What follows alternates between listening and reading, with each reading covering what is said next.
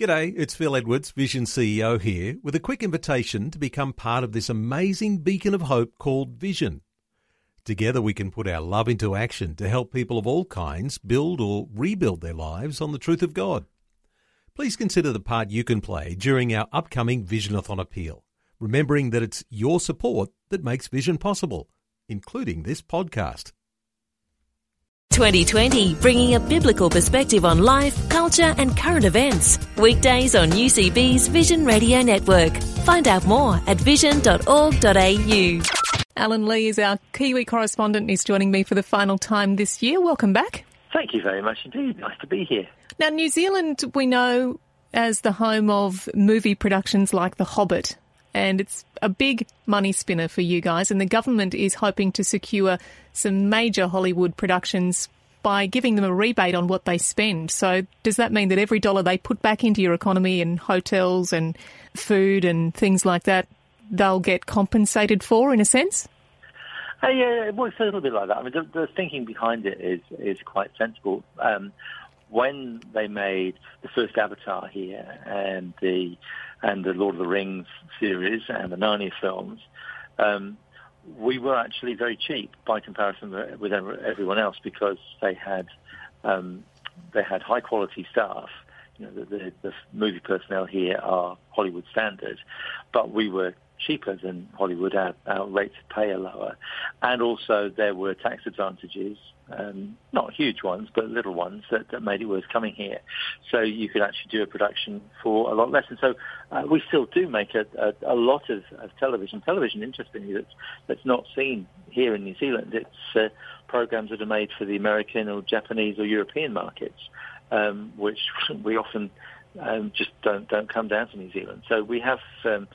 So we have a lot of skilled staff, but what's happened is that other countries have realised that this is a potentially very lucrative market, and so we've seen huge tax cuts put in for movie makers by the British government. I think the Spanish government has done it. Australia is offering very advantageous tax rates as well to movie companies because it's a lot of money that can come into the economy from things like that. And so what the New Zealand government has decided to do is say, okay, well, we will compensate you up to 25% of the amount that you spend. So basically it's a tax rebate. So if, for instance, the Avatar movies are going to spend $500 million in New Zealand, and they will get probably 125 million, 125 to 200 million back in tax credits. But that still means that there's the best part of $800 million coming back into New Zealand.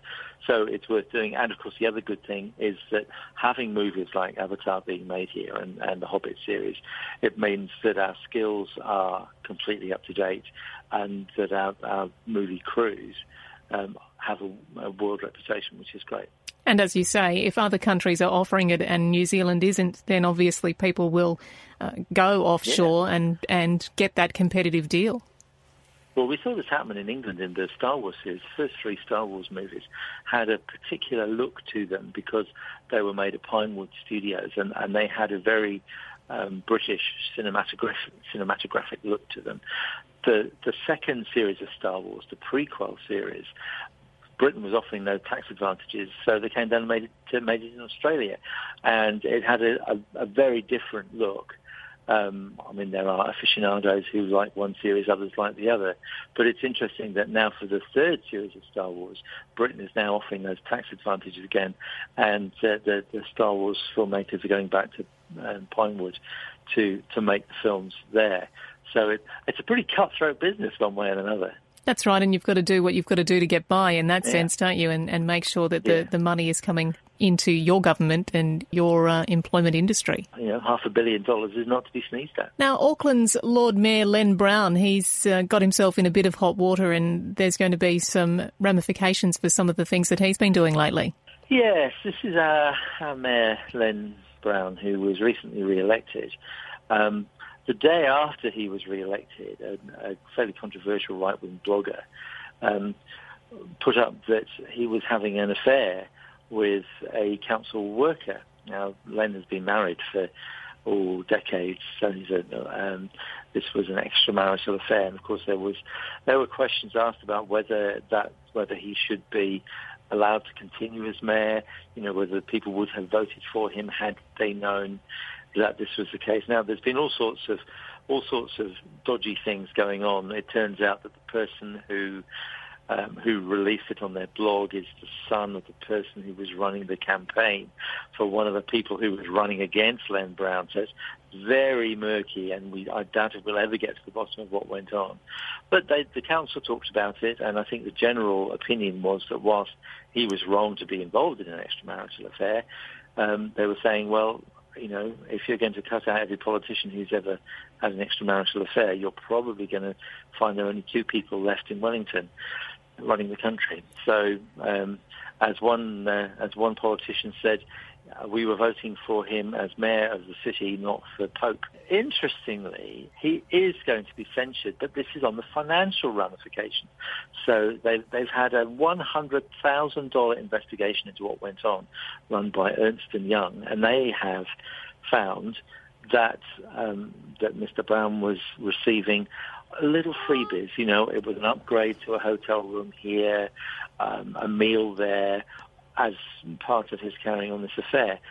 And they are saying, well, that was part of his council, the connections. So while everything else that was going on, they say, had nothing to do with council, this did. He wouldn't have got those upgrades had he not been there. So he's going to be formally censured by the council on Thursday. And, of course, now the question is being asked, well, with those financial ramifications, whether he is the right man to run our big city. $100,000 inquiry into how much he's gained, though. Who's funding that? Well, we are.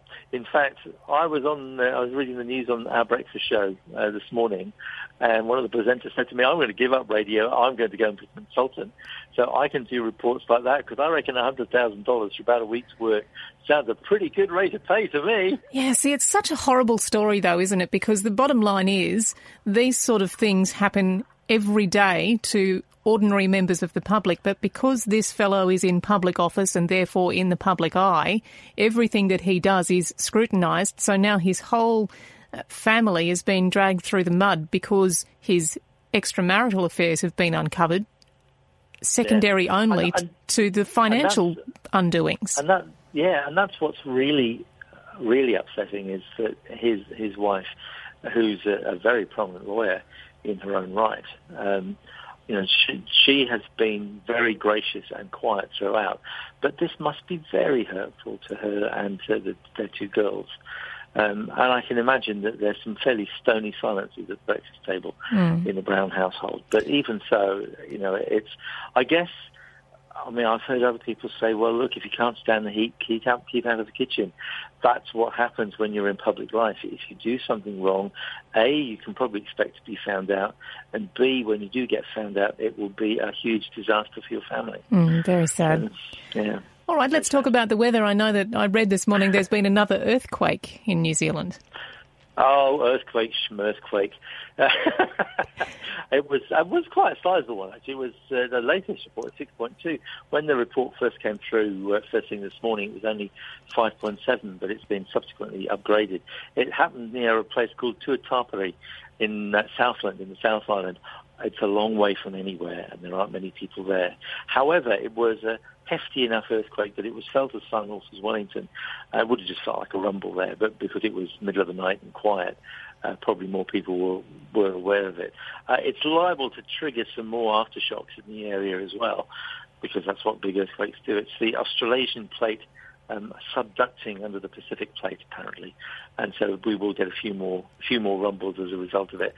But we've had no reports of any damage anyway. Well, we're a week out from Christmas, so this time next week will be Christmas Eve. That makes this little conversation the last one for the year, Alan. So have a Merry Christmas, and we'll talk in the new year. Okay, I'll look forward to that, and a very happy Christmas to you and your family, and to everyone at Vision, and to everyone who's listening right across Australia. A very happy Christmas from all of us here at New Zealand Dreamer. And it's a happy Kirimate, as they say in Maori, so very happy Christmas, and God's blessing on you for next year. Like what you've just heard? There's more great podcasts, or you can listen to us live at vision.org.au. And remember, Vision is listener supported. Your donation of any amount will help us continue connecting faith to life. Learn more or donate today at vision.org.au.